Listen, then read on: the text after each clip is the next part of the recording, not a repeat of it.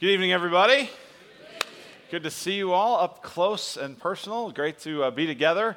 This whole in the round things is weird for me as it is for you. So, but man, we've just had a great weekend, and I'll tell you, I was in tears actually Friday night as I was here and watching more kids, more junior high and high school students celebrate Jesus than the number of people we had in our church when it started. And to see that energy and to see that excitement is just really, really exciting. You know, the next generation is going to get the keys. And either they're going to pry them out of our cold, dead hands, or we're going to hand it off to them. And I think what Fuse represents is that we love you students. We're thrilled that you're part of this church. We're not just glad you're here right now. We're glad that you're part of the church.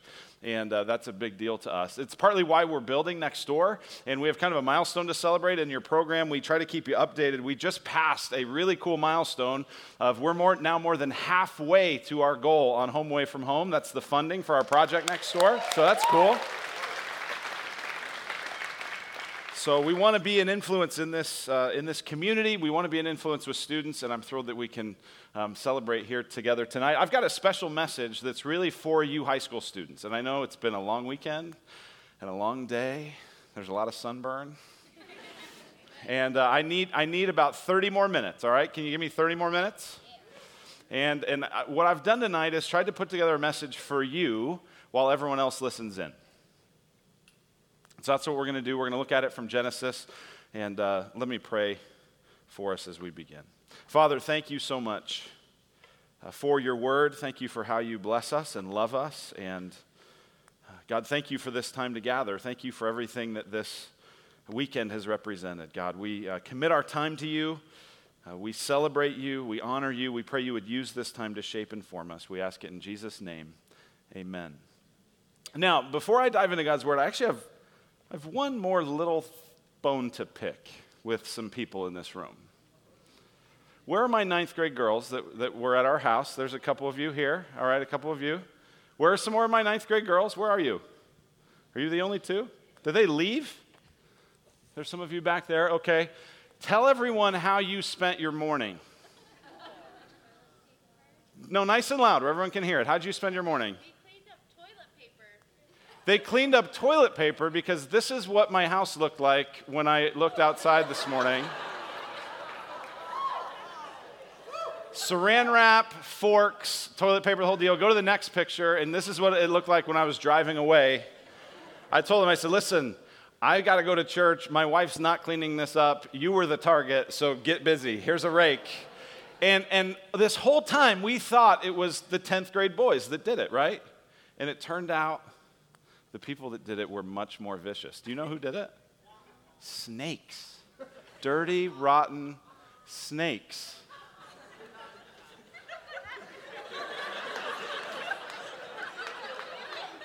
It was the senior girls. Listen, the senior girls. No?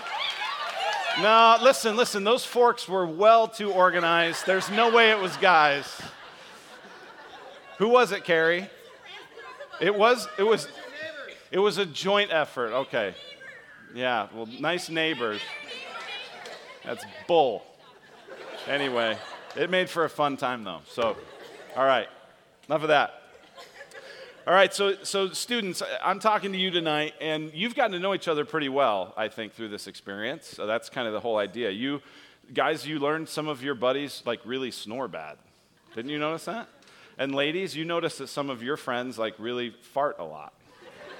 And guys, I don't know if you knew that girls farted, but they do. I live with a bunch of them. They do it. And it's just as bad as when you do, right? So you learn a lot about each other. Here's what I want you to do, students, is I want you to think about somebody that you would consider a close friend right now. Maybe there's someone that's sitting next to you or here with you tonight. Think about a good friend. And try to imagine where they'll be someday. It's pretty hard. Like, I think back to one of my good friends who I first met when I was in, I think, ninth grade. I met him in a weight training class. His name's Tyler. Met him in Cherry Creek High School in weight training. He was kind of scrawny but thought he was tough, you know, wore his hat backwards. When he got his license, he was the guy that was driving around with the windows down and the, you know, hip-hop cranked. You're like, I don't know if you're really a hip-hop guy, but that was kind of his thing. And that buddy Tyler preached here last week. Tyler Johnson is the lead pastor of Redemption Church. He's the pastor that's kind of providing a lot of vision and energy and direction for this Redemption Church thing. That's 10 congregations, over 8,000 people meeting across the state. My best friend from high school is the lead pastor of Redemption Church. So students, you have no idea what God might want to do through you. You have no idea. And it's not because you're not smart, because you're really smart. And it's not because you're not creative. It's just you're not old enough and enough life hasn't passed. So let me be just an old guy here for a minute and say you have no idea what God might want to do through you for the sake of his world. You have no idea. And I don't want you to miss it, because so many people miss it. So many people don't get in on it. So many people exchange the future they could have for something that's much, much worse. So that's what we're going to talk about here tonight.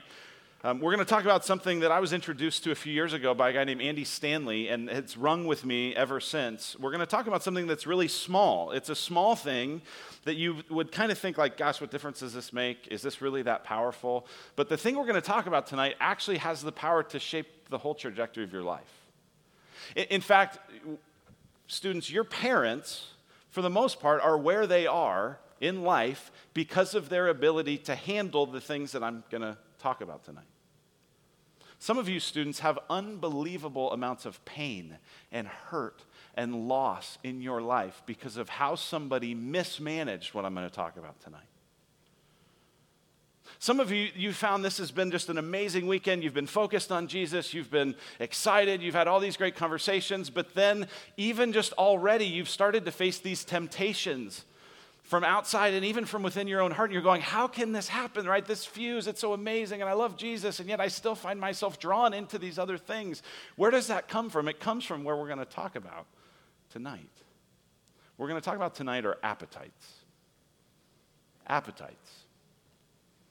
It could seem small, but it's actually huge. Here's the big idea tonight, is that your response to your appetites will determine the direction and quality of your life. Your response to your appetites will determine, not just influence, determine the direction and the quality of your life. Some of you have had parents who went after an appetite. Some of you have had family members who went after an appetite, and you go, how could a person do that to me? Because they loved an appetite more than they loved you, and it shaped the direction and quality of their life and yours. There's a lot at stake tonight. So, what are some appetites? Well, there's food, and there's sex, and there's food, and there's just two. No, there's really more. There's a whole list of appetites. There's food, right? Well, that's the thing we think of first, right? You just hunger for food. You have an appetite for food. Are you hungry? Well, I'm not so hungry, right? That's what we think of when we think of an appetite as food. But there's also appetites for sex. There's appetites for pleasure. There's appetites for progress, right? Some of you have an appetite to just make things better and continually improve. And that's why you kind of, you started learning an instrument when you were young maybe, and yet you keep working on it and keep working on it. Even though it's not always that fun, you just keep going because you want to see progress, or you work at your sport, or you work at the other things that you do. Some of you have started to get jobs, and you try to just work as hard as you can, and you've gotten a little promotion. And even though it's like, you're like, gosh, is this how much money I make? When I get a promotion, I get like a 20-cent raise? Yeah, that's it. But you want to see progress. That's an appetite. There's an appetite for responsibility. Right? Some of you feel like, I'm an adult now. Don't treat me like a kid. And you're trying to convince your parents to give you more freedom, to have less of a curfew, to give you more access to technology, to give you more responsibility, to make more of your own decisions, because responsibility is an appetite. We have an appetite for money. We need money, don't we? And it feels good to earn money and to make money and to see money and resources grow. That's an appetite. We have appetites for love. We have appetites for acceptance. We want to be known. We want people to know us. We want to love them. We want people to accept us as we are. We have appetites for recognition, right? We want to do a good job and have someone notice it. That's an appetite. We have appetites for success, right? We want to keep winning. We want to try to succeed. And we have appetites for things. We have appetites for stuff, right? This is why you love to go to the mall, is because if you actually have some money, you can get more things with it, right? And those are all appetites. Now, here's the thing we got to understand about appetites tonight. 3 things, and this is going to kind of lead us into this passage, is 3 things we need to know about appetites. The first one is that appetites are created by God, but distorted by sin. God created them, sin distorted them. So all the appetites that I just mentioned, they're all created by God. They're all good things, right? Isn't hunger a good thing? Isn't food a good thing? Isn't sex a good thing? Isn't money a good thing? Yeah, it is. It's all created by God. This sense of pleasure, this sense of success, material stuff. We're physical creatures in a physical world, so physical stuff is a good thing, and yet it's distorted by sin. God made it. Sin broke it. And so sometimes we think that all these things that we have appetites for are bad things, right? People try to say, hey, you shouldn't want that. That's bad stuff. Listen, it's not bad. It's just broken. God made them. Sin distorted them. Now, the second thing you need to see about appetites is that appetites are never fully and finally satisfied.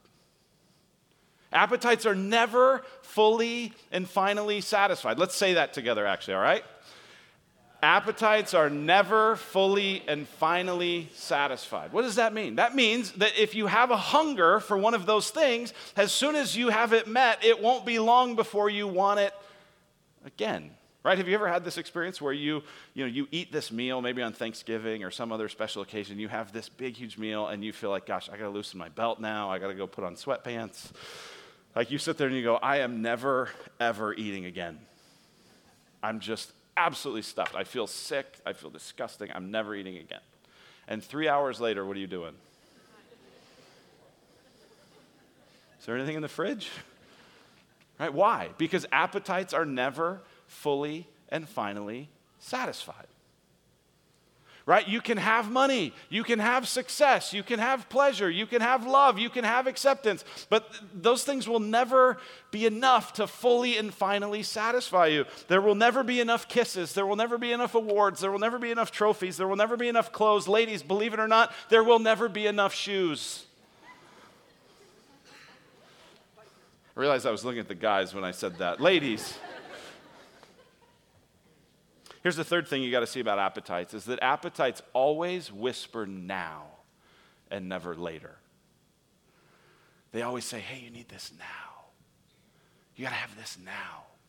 Don't wait on this. Now's the time. You got to do it now. Right? That's the sense of an appetite. An appetite never says, you know what, well, the wise and prudent thing to do, let's just step back for a second. Let's gain perspective. Let's do this later. No, an appetite always whispers, you need me now.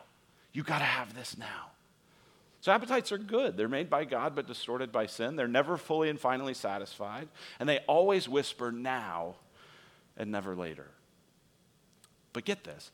Your response to your appetites will determine the direction and quality of your life.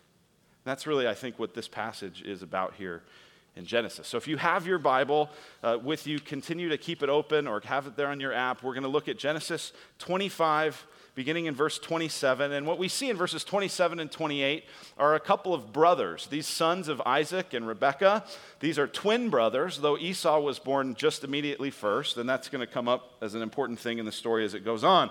But in these first few verses, you just notice how different these kids are. These guys are kind of now becoming grown men. It says, verse 27, when the boys grew up, Esau was a skillful hunter, a man of the field, while Jacob was a quiet man dwelling in tents. Isaac loved Esau because he ate of his game, but Rebekah loved Jacob. All right, so Esau had a lot of camouflage in his closet. Esau liked to grunt and hunt and fix stuff and work with his hands and get dirt under his fingernails. That was Esau. He was real outdoorsy. Jacob, on the other hand, was more indoorsy. He liked his fingernails to be clean. He liked to cook. He liked to clean. He liked to decorate. He liked to do more interior type stuff. These guys are very, very, very different. But the key tension in this story doesn't come from those differences as much as it comes from the age differences. Because as I said, even though they're twins, Esau was the firstborn. And therefore, Esau had this thing called a birthright, and that's where a lot of the tension is going to come in this story. How many of you are firstborn children in the room tonight? Man, quite a few of you. Cool, great. Well, you'll connect with this story a bit then, I think, because there's a lot of tension surrounding that. And here's what you need to know about a birthright, because in our culture, a birthright's not something that we think of very much, but it was a significant part in this ancient Near Eastern culture and a huge part of this story, okay? So in ancient Near Eastern culture, what happened was the firstborn son would receive the birthright. The parents did not get together and think, who's our favorite kid? Let's give it to them. The parents did not get together and think, well, who's our most responsible kid? Let's give it to them. They just said, who's the firstborn son? Let's give it to them. And the birthright had three key things that are significant. The first one is the birthright meant you got twice the inheritance of any of your siblings. Now, some of you are like, well, gosh, that wouldn't help me because twice of nothing is nothing still, right? Like, that's what we tell our kids. We're not leaving you much, so twice of nothing is nothing. But in a family like this, where you had Abraham and you had Isaac, I mean, this is significant wealth, right? And especially for a firstborn kid not only wants wealth, they want more wealth than everyone else. That's really what matters. And so that comes through the birthright. The second thing that comes through the birthright is not just wealth, but power. Power to be kind of the judge of the family. And whenever there was a family dispute, particularly after mom and dad died, the oldest child with the birthright, the oldest son, would have the opportunity to say, this is how it's going to be. This is the rules. Now, some of you who are firstborn kids, you never needed a birthright to just tell everyone what the rules were. You already have done that for years, right? Like, you're the champion of that. Your younger siblings are paying a lot of money for therapy right now because of how you knew that you were the judge of the family. All right, so some of you didn't think you needed a birthright, but in that culture, that was part of the birthright as well. The third thing, and this is more mysterious, this is harder to quantify, but it was blessing, a blessing from God. There was this sense that the firstborn son with this birthright received a special blessing. So that's what was at stake here in this birthright was wealth and power and blessing. And it's that birthright that begins to set the tension for this. Now, this is a tension I didn't really understand until I had my own kids, because I'm an only child. Any only children tonight? Not many of us, right? Some of you are like, you're an only child? Oh, now I get it. I don't know what it is, but you're probably right. So I'm an only child. I never understood this tension very well. But now that I have kids, I have 4 kids. Abby, 11, and Caitlin's 8, Mary's 3, and Hank is 10 months. And so I've got those kids. And as I watch Abby and Caitlin in particular, I see something that really helps you understand this story. Here's what I see with my kids, and I think this is true of a lot of kind of older, younger sibling relationships, is my older daughter never really needs anything from her younger siblings. But they need stuff from her a lot, right? They want to hang out with her friends. They want to wear her clothes. They want to use her stuff. She never really needs their stuff. She never really needs she didn't want to hang out with their friends, but they want to do it with her, right? And yet every now and then, what you see is there's every now and then a moment where my oldest needs something from her younger sister. And when that happens, there's something that a younger sister or a younger brother does that's really, really smart. So how many of you are younger siblings of any sort? All right, file this away. This is worth the cost of admission tonight, all right? When your older sibling comes and they say, hey, I need something, that is the perfect moment to negotiate. And when you negotiate, you got to go big first, right? Here's what the wiser younger brothers do, is they say, okay, you want this? All right, let me have your car. Okay, let's trade rooms. All right, I get your computer. Let me wear that jacket. And that's usually how it goes, right? But the younger brother asks big, goes huge, right? Because this doesn't happen very often. This is a rare moment. And that's the kind of moment that we pick up in verse 29.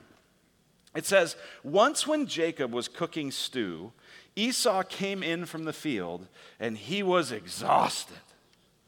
And Esau said to Jacob, let me eat some of that red stew, for I'm exhausted. Right? Esau's the older brother. He doesn't need anything from Jacob, but all of a sudden, twice he says, I'm exhausted. The word could also be translated, I'm famished. I'm dying here. Oh, give me some of the red stew. And if you've ever had red lentil stew from the Middle East, it's good. And so he goes, oh, give me some of that stew. The older brother finally needs something. And so the wise younger brother, he goes big. Look at what he says. Jacob said, sell me your birthright now. Every once in a while, the older brother needs something, and the younger brother wisely goes, hey, give me something big. But here's the question. Who would trade their birthright for a bowl of stew? Who would trade future wealth, future power, future blessing from God? Who on earth would trade that for a bowl of stew? And the answer is, you might. I might. People do it all the time. Because appetites always whisper now, never later. They always say, trade what's ultimate for what's immediate. And you see that at work in Esau's response. In verse 32, Esau said, I'm about to die.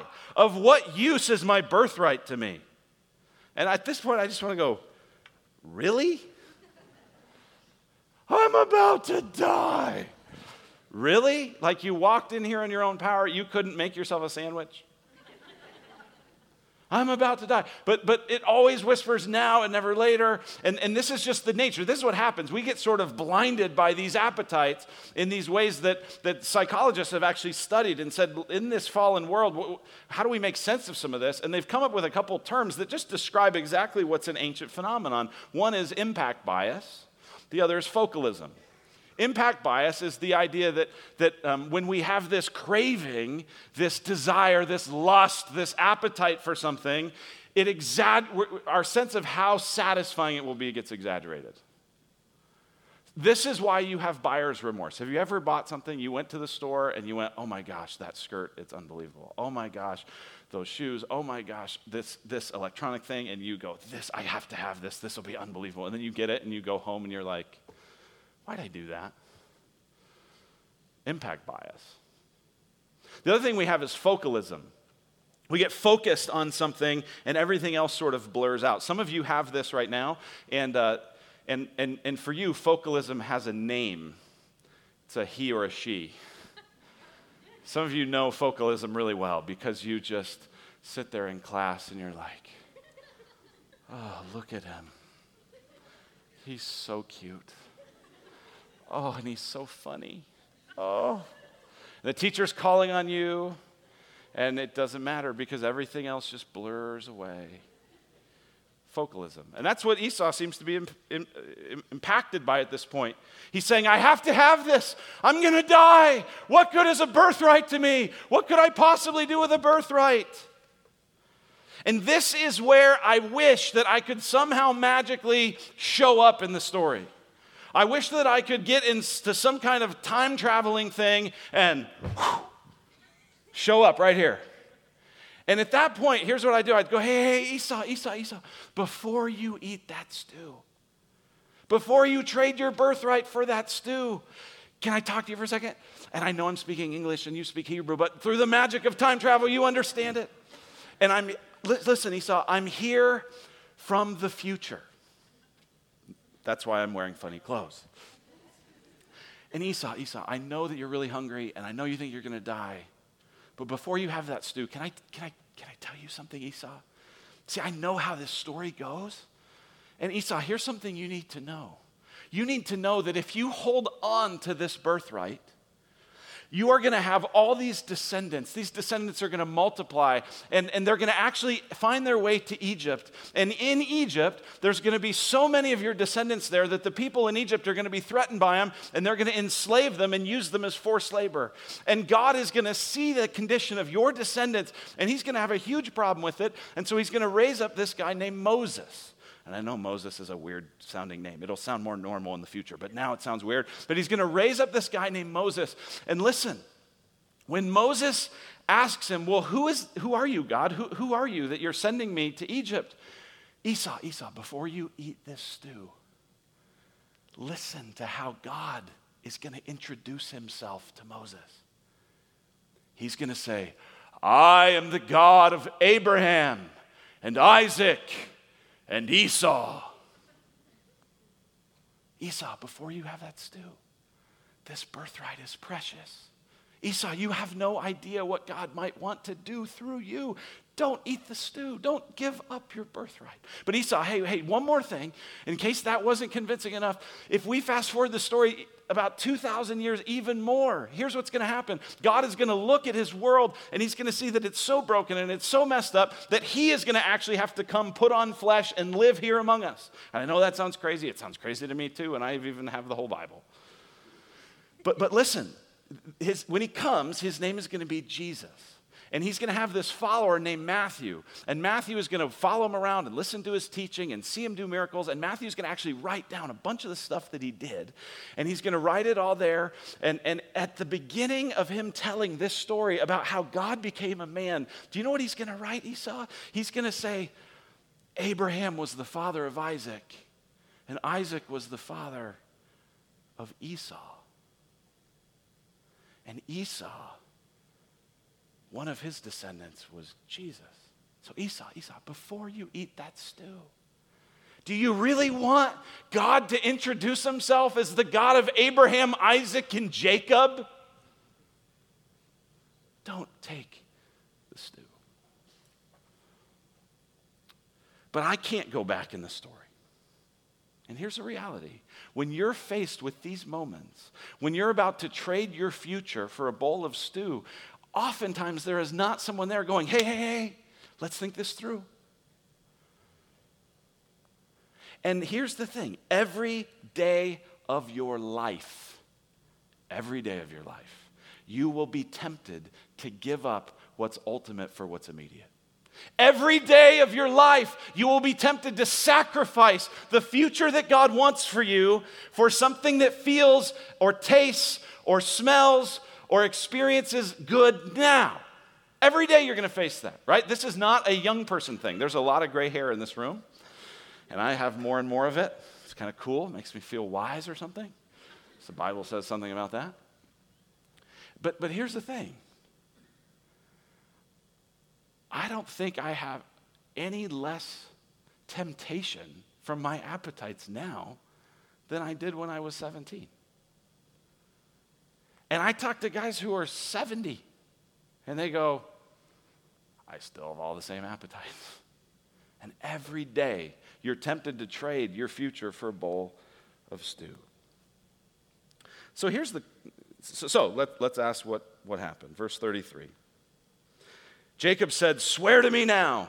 So he swore to him and sold his birthright to Jacob. Then Jacob gave Esau bread and lentil stew, and he ate and drank and rose and went his way. Thus Esau despised his birthright.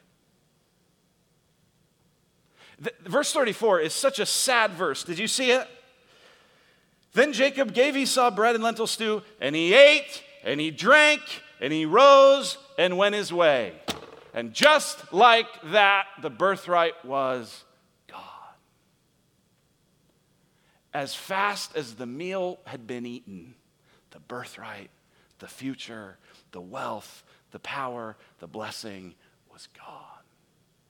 Listen, you have no idea what God might want to do in and through you, and I don't want you to trade it for a bowl of stew. So what's our hope? What hope do we have, right? Because I can get up here and we could line up and pass the microphone around, and a lot of people go, here's the bowl of stew I traded it for. Here's the bowl of stew I traded it for.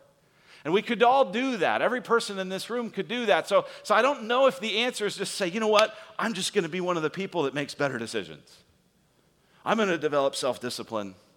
I'm going to be wiser. I'm going to just do better than Esau. I hope we do, but I'm not sure we can. But here's the good news. Here's the good news.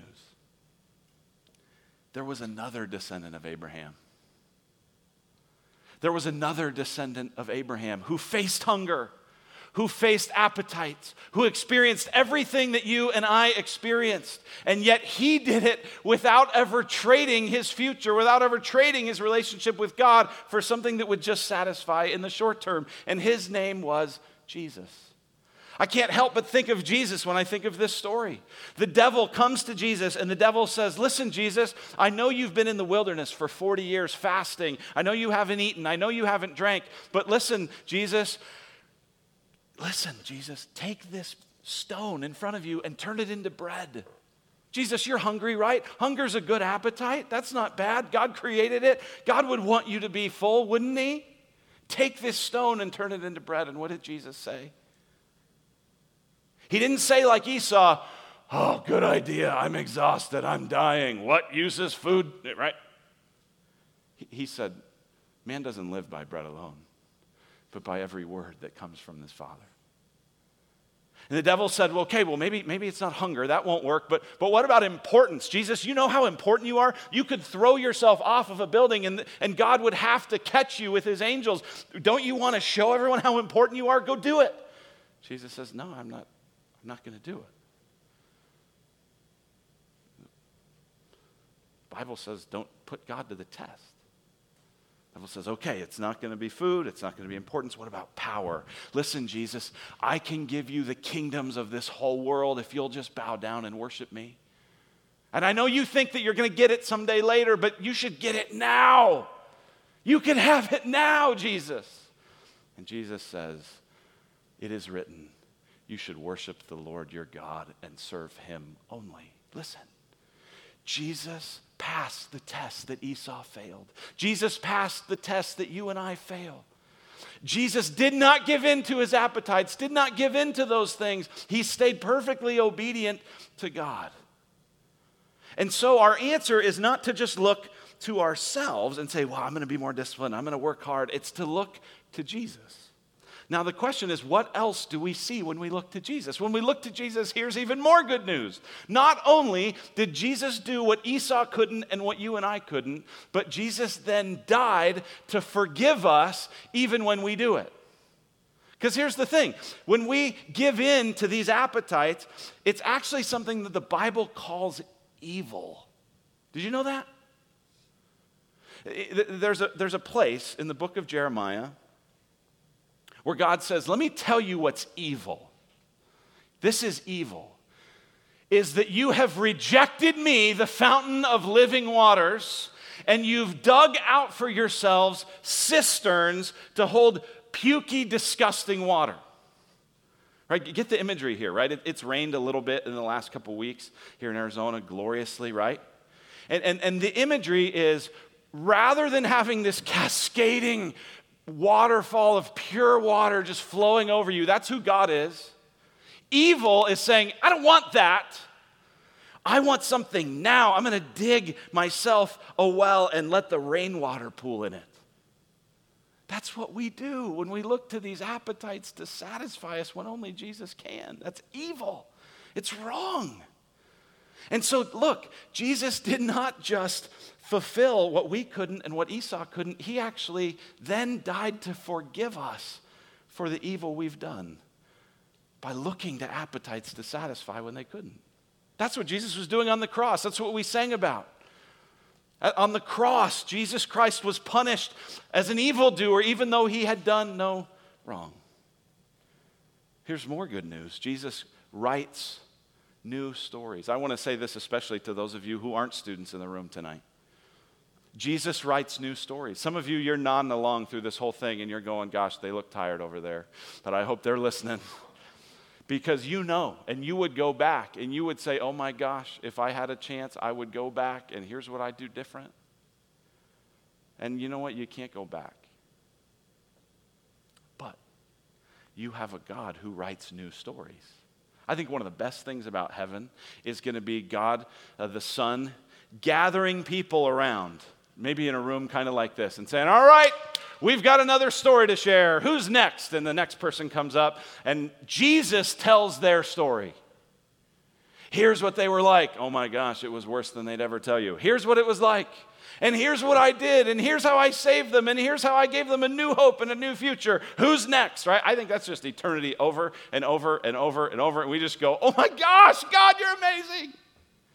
Because God writes new stories. Jesus came to write new stories. And so if you've already felt like I've traded my future for a bowl of stew, it's not too late.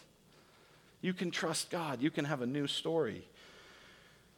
And the last bit of good news that we see when we look at Jesus is that Jesus gives us a new power and a new satisfaction that we can't find anywhere else. Isn't it interesting that when Jesus describes himself, do you know some of the words that he uses to describe it, some of the images? Do you know what he says? He says, I'm the bread of life.